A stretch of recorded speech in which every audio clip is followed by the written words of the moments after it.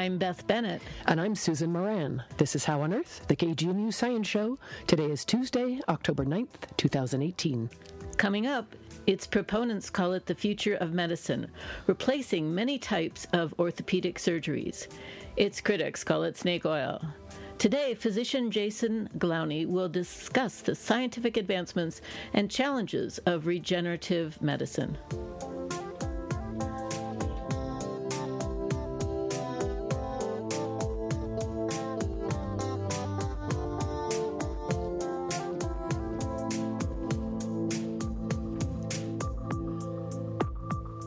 We begin with a few science headlines.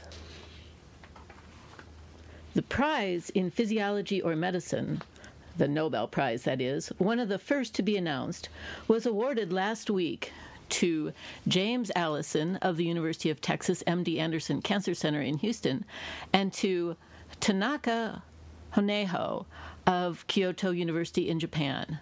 They both separately discovered ways to remove the immune system's brakes that prevent it from attacking tumor cells. Allison's discovery is based on an earlier finding that T cells carry a molecular on or off switch on their surface. T cells are the immune system attack dogs. They go after foreign cells and cancerous or infected cells of our own bodies. But if the switch is in the off position, the T cell won't attack. Dr. Allison's Nobel-worthy idea was to block the off switch, which will activate the T cell. And it worked. Although pharmaceutical companies initially rejected the T cell blocker, which is a protein called an antibody that recognizes only the switch molecule, eventually a startup company picked it up in 1998. The rest is history. Dr. Honeho discovered a different braking protein on T cells. This one is more like an emergency brake. In early clinical trials, some patients whose cancers had metastasized or spread were cured. Like many other discoveries in biomedical fields, it took years for these to reach clinical applications. But now many cancer patients are getting the benefits of groundbreaking cell biology work that began in the 1980s. This study was published last week in the journal Science. An alarming new report from United Nations climate scientists paints a grim picture of climate change, one of widespread famine, disease, drought, and poverty. Monday's report, issued by the Intergovernmental Panel on Climate Change, describes a dire situation. If global temperatures continue to rise at the current rate, the atmosphere would warm as much as 2.7 degrees Fahrenheit above pre-industrial levels by the year 2040. A change of this magnitude is huge. For context, global temperatures only rose an estimated 1.8 degrees Fahrenheit in the 250 years between the start of the Industrial Revolution and the early 2000s. The report is the first commissioned since the Paris Climate Agreement in 2015, and it shows that the emission reduction measures outlined in the 2015 meeting will be inadequate. The temperature increase will likely displace about 50 million people along coastlines and will cause coral reefs to decline by up to 90%. The report also predicts substantial decreases in fish and crop yields and large increases in incidences of heat death and of diseases such as malaria. Scientists estimate that limiting global warming will require an investment of $2.4 trillion, that's trillion, US dollars annually until the year 2035. The report advises aggressive action and cooperation on local, national, and international levels to vastly reduce the global greenhouse gas emissions. So yesterday from the White House, crickets. Over the last 20 years, astronomers have discovered over 3,000 exoplanets, which are planets that orbit other stars. Now, astronomers have possibly observed the first moon orbiting one of the exoplanets, an exomoon. There are roughly 200 moons in our own solar system, including our own. Scientists use an observation technique called the transit method to find exoplanets. If an exoplanet is present and happens to pass in front or behind its host star, the light from the star changes. This change can be detected by astronomers using ground-based or space-based telescopes. If an exomoon orbits the exoplanet, it too changes the light emitted by the star. But until recently, the change in light created by an exomoon was too small to measure. Two researchers from Columbia University recently published a new observation that may be the first detection of an exomoon. Using data from the Kepler mission, which has been finding exoplanets for almost a decade, they have observed the starlight from a system that was known to have a Jupiter-sized exoplanet. In the starlight from this system, they found a small signal that is consistent with the existence of an exomoon. This moon possibly has a mass and size similar to Neptune, much larger than the moons that orbit Jupiter. As astronomers develop new observational techniques, and as our telescopes get larger and more powerful, astronomers will continue to find more exomoons, expanding the long list of worlds that we know about. The research was published last week in the journal Science Advances. And on the science calendar, tonight, Denver's Café Scientifique will host a presentation titled From Brewing Beer to Making Energy. Oh, microbes, how could we live without you? Sounds so romantic.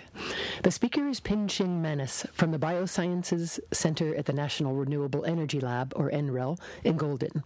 She'll talk about the world of microbes and how they're so essential to our world. Microbes, or bacteria, were the first life forms on Earth more than 3.5 billion years ago.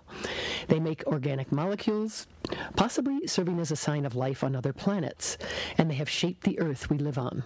Indeed, they shape us as individuals. Microbes make the oxygen we breathe and the food we enjoy, such as cheese, wine, beer, and sauerkraut.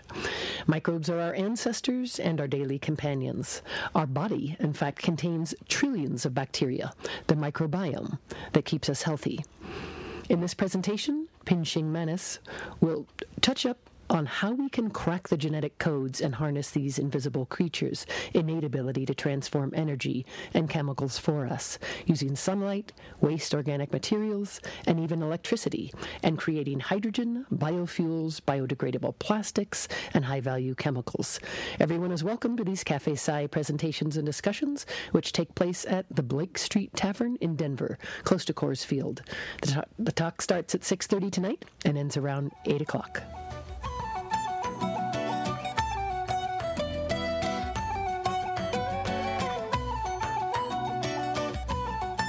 You're listening to KGNU's Science Show. I'm Beth Bennett. And I'm Susan Moran.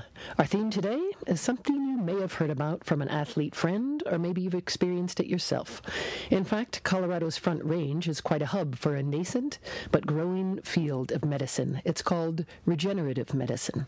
It's basically a cluster of therapies that researchers are advancing that regenerate or replace injured, diseased, or defective cells, tissues, or organs. The goal of these therapies is to restore or establish function and structure. Today we'll begin a series of shows on regenerative medicine by focusing on how it is applied to orthopedic injuries, from an ACL tear to tendinosis in a hamstring or glute, or even to arthritis. Three key forms of regenerative medicine for orthopedics are stem cell, prolotherapy, and platelet-rich plasma, known as PRP. We'll get into these with our guest, is physician Jason Glowney. He recently founded Boulder Biologics. It's devoted solely to regenerative medicine treatments. Jason, welcome to the show. Good morning. Thanks for having me. So I'm going to jump in. Just give us a Cliff Notes version of what the heck is this broad field of regenerative medicine. Sure. I guess to put it in a nutshell, regenerative medicine means to harness the individual's own body's ability to heal itself. So this can be through direct means where we take cells from someone's body, put them in an active area of injury or inflammation, and try to make changes there. And this is the patient's own body. Exactly. Right. Yeah. Okay. So and then also there's ways that we can indirectly do it through mechanisms like prolotherapy, where we put in prolotherapy stands for proliferation therapy, where we put in dextrose, typically the sugar, where we're able to elicit an immune response to the injection that we put in injured tissue, and then through that means get the immune system harnessed to create some healing also. And I must admit, the idea of sugar water always sounded a little bit like snake oil to me, but obviously it does something. Can you explain what it's doing? Sure. And I'd be the first to say we don't entirely know why it works, but it does seem to have some benefits in certain injuries that we find. So two thoughts are this. We're putting a needle into a tissue. We're actually causing microtrauma by injecting over and over again into those tissues. With that, you get some bleeding. It seems when you bleed, you get healing. So that's maybe one potential route that the prolotherapy might work. The other is the osmolality of the dextrose. Typically, 5% dextrose is what we call isotonic, or similar in osmolality to the. What's osmolality? So that's just basically kind of the concentration of the dextrose in the solution. So normally, you have salt, sodium chloride in the body, and that's usually about 0.09% is isotonic.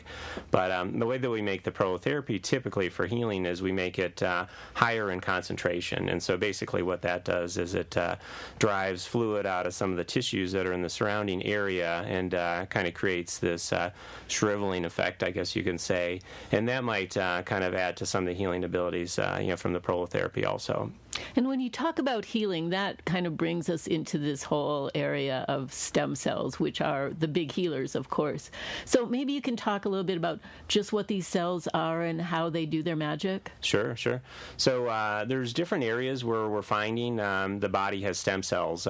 Basically, you uncover a rock and there's some stem cells in some form or another. So historically, we always went to the bone marrow for stem cells, and this probably goes back to with orthopedic surgeries, we call it a microfracture, where in the knee, for instance, if there was a cartilage defect, they would poke holes into the bone marrow, and these bone marrow cells would come out, form a scab, and actually form a type of cartilage we call fibrocartilage. So with bone marrow, we were able to find these what we call mesenchymal stem cells in a small number, and those are the things that 10 years ago in the orthopedic realm, a lot of the physicians were using to help augment healing. One of the first applications was for something we call avascular necrosis, which is dying of the bone, and it's a real problem. And they're finding that taking the bone marrow, in some cases concentrating it, where you're looking for just the nucleated cells in the bone marrow, and putting those into injuries like the dying bone, that they would get pretty nice outcomes where the bone would start to regenerate and to heal itself and to come alive again. The field has expanded where now we're looking into fat tissue, or adipose as we call it, especially around the abdomen and the flanks. That's where it seems to be most concentrated in terms of the stem cells. Now, the misnomer is this: it's not in the fat cells, or what we call the adipocytes. It's actually in the pericytes and the cells that line the vasculature, or by the capillaries, the little arterioles, and these things. So the fat we don't really need, but we'll get into this a little bit later about FDA regulation. We throw the fat in there with what we call the stromal vascular fraction, where those stem cells are. Looking further into it, there's actually stem cells in the lining of the joints, or the synovium. There's stem cells in the skin, and a whole bunch of different places that we're finding. The goal is to see what stem cells are best for the application that you're going to use them with.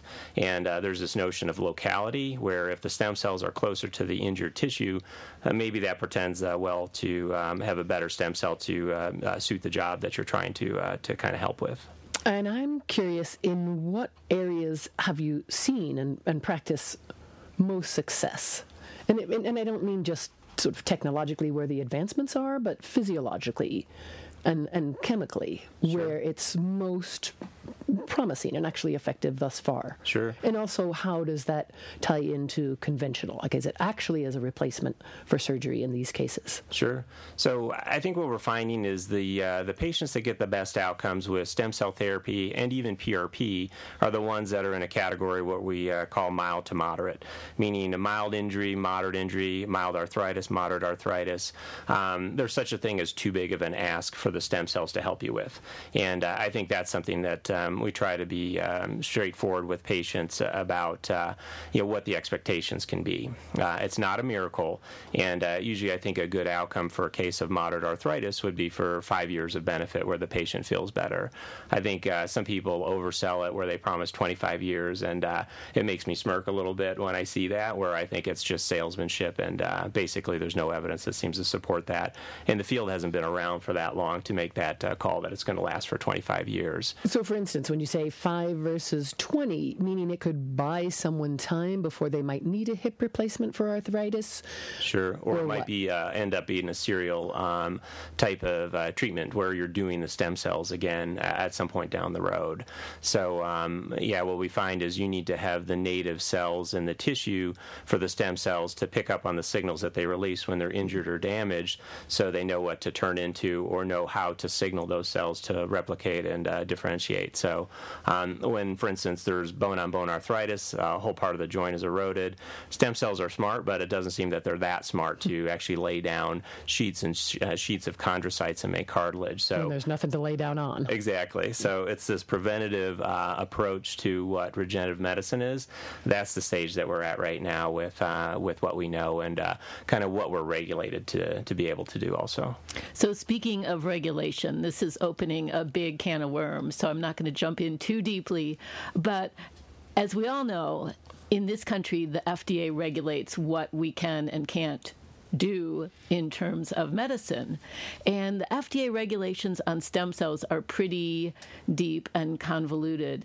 And here you can only take out some kind of tissue that you're going to use, especially blood tissue like you do with stem cells, that you're going to use within a 24-hour period. And it's supposed to be doing about the same thing that it does where you have taken it out from. So how can you go about then taking fat, say, from a liposuction and deriving the stem cells and then using that in a knee? How does that work under the regulations? Sure. Well, the FDA regulates that there's two factors. We call it homologous use, which you kind of alluded to, where we're using those cells for a similar in a similar manner. And the other thing is what we call minimal manipulation, and that's kind of the one that's maybe the more of the sticking point with how we're directed in terms of how we can practice in the United States. So minimal manipulation is we can't change the cellular makeup of what we harvest. So with adipocytes or our fat tissue, we can't digest off the fat and then just isolate the stem cells or the stromal vascular fraction. We have to put it all back in. I can't take bone marrow, concentrate it, take fat, mix them together, and inject as one. I have to inject one and then switch the syringe and inject the other. So it's these little things that they all mix together, but we want to make sure that we adhere to FDA regulation and by the laws. Now, with that said, maybe there is this little bit of a kind of hindrance of the innovations that maybe we can kind of create. But I think that on the flip side, you see that it's all based on the safety for patients, and I think that's probably of prime importance. We're going to take a little station break before coming back to this issue of regulations. You're listening to KGNU Radio, Denver, Boulder, Fort Collins, and Nederland. For those who joined us late, I'm Susan Moran. My co-host Beth Bennett and I are talking with our guest, Dr. Jason Glowney of Boulder Biologics, about the emerging and rapidly growing field of regenerative medicine. So in terms of what clinics can and can't do, I spoke to several clinics recently, and one of them told me they were using freeze-dried amniotic cells. And, of course, my little skeptic radar went up when I heard that. And I just wondered what you thought of that procedure. Sure. I think this is probably for the people who are in the regenerative medicine space who are kind of doing it and adhering to ethics. I think that's a misrepresentation of what they're actually doing. Anytime they're saying there's live stem cells in those products, it's patently false. I encourage anyone to call the FDA themselves to ask that question and, buy these product 361, which are how we do it and what's legal, versus product 351 that require more of this involved approval process, just like a medication per the FDA guidelines. And for our listeners, this product terminology is FDA jargon. It just refers to a certain regulation. Exactly. So they call it embryonic stem cells. The better term is fetal conception products, where an embryo is coined that term up until about 9 or 10 weeks, and then it becomes a fetus. So basically, they're taking waste products. It's kind of a bad term. I don't mean to offend anyone, but but they're taking these fetal conception products. There's several different kind of stages that they go through, but per FDA guidelines for that company to sell that product, it has to be acellular, meaning all the cells are dead. What they probably better represent is they have growth factors, which are proteins in the amniotic fluid or the kind of the Wharton's jelly and these other ways that they get these products. They do help with pain at first, but they might even kind of give benefit for what we call like an extracellular matrix. And the way I like to kind of make an analogy to that is like fertilizing the soil. So you put live cells on there that are going to grow better and take better. So anytime they're saying there's stem cells in there is a falsehood. And so the practitioners who are doing these types of procedures, they're either one or two things: committing fraud, or I hope just by a little bit of ignorance that they don't really know what they're putting into patients. And so our thoughts are, I never trust any pharmacy rep to, if they're selling me something, kind of the warning sign should go off in your mind where you want to test these things, you want to look at them, and when you usually put them to the test, it says, hey, we have what we call flow cytometer, we can count cells, we can count viabilities, we can see if they're alive or dead. They usually go running. So that's the thing where it's your litmus for what's true and what's not true. So I'm curious, do you think the field is regulated enough in the U.S.? And how do regs in the U.S. compare with, say, generally much more stringently regulated EU? Yeah. So I think it's kind of a tough question. I think the FDA probably will start to come down on some of these misrepresentations of the fetal conception products like the amniotic fluid, where they have to be honest about what it is and what their expectations are. It does hinder innovation, where if you go to Europe, they're doing more of the kind of manipulation of the cells, where they're isolating stem cells, taking away the cells that don't seem to help out too much. And they're also doing what we call these expansions, meaning stem cell expansion is when you culture the cells, grow more of them, and then have a higher number that you're able to kind of deliver to the patient. Those are avenues of research where here in the United States we have a little bit of trouble dealing with those or kind of looking into those, except at the bigger research centers where maybe they're looking at some of these with other applications. There's still questions that need to be answered about, is it better just to take a bone marrow aspirate live, quickly turn around and put it in the patient, versus stem cell expansions where they grow them, they take several days to do it. One of the issues we're finding is with the longer the cells are out of your body, the more senescent they become, meaning they don't work quite as well. And so there's this balance between the two. More studies need to be done between the same-day procedures and these very expensive procedures that you can fly out of the country for, pay $30,000 to do, and they might not work any better. So there's a couple studies that show that they work similarly. So I think we need to know more about it and kind of have good information to give patients good information so they can make an informed choice about what the best approach would be. So for one who's just looking into this, doesn't know a heck of a lot about the science, may not even have access to some of the studies behind, or the lack of studies behind a particular practice, aside from cost comparisons, and they seem to vary wildly, how do you tease out what's legit, what's not, what may be working on the fine edge of regulations? Sure. So I think that it's all about finding a provider that they can trust and someone who's reputable. So that's easier said than done. Or I think that a lot of these mass meetings where they bring in patients and they promise stem cells and all these other things, that's a lot of people will go to see those, and but they do have to beware. But I think that if you can find a reputable provider of regenerative medicine, they can take an honest approach with you and tell you, are you a candidate or not? If you're moderate to mild, you will be. Even if you're advanced, you sometimes do get benefit. It seems to be short-lived.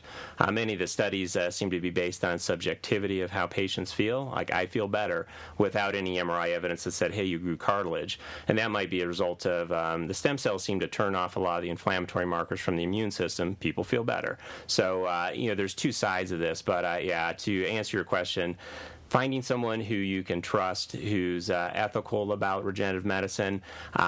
There's several of us out there, I think. But what should you be asking to know whether they're ethical or not? Like, tell me what you don't know. Sure.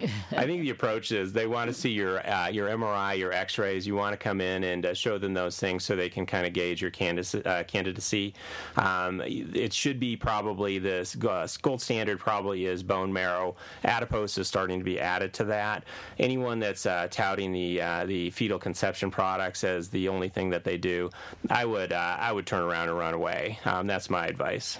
And what do you think about the clinics that do so-called clinical trials? One thing I read on, I believe, the FDA website is that if you are required to pay to be part of a clinical trial, you should not believe that it's a true clinical trial. I totally agree with you there. And that's kind of this ruse where patient-funded studies is what they're called. That's just kind of lingo for, hey, we're doing something that's outside of the Product 361 of those FDA guidelines to almost get away with it in a way. I think if they're truly doing research, it should be center-funded.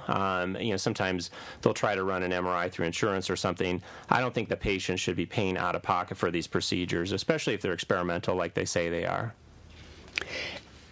Well, thank you so much for this. I really appreciate it. And as I mentioned before, we'll be doing a series of shows on regenerative medicine, different forms, including for cancer. Jason Glowney, thanks so much for joining us. Thank you for having me. That was Dr. Jason Glowney, MD, founder of Boulder Biologics. It's a clinic that focuses on integrative and regenerative medicine. And we will post some links on the show later today. That's all for this edition of How on Earth. Our executive producer is Susan Moran.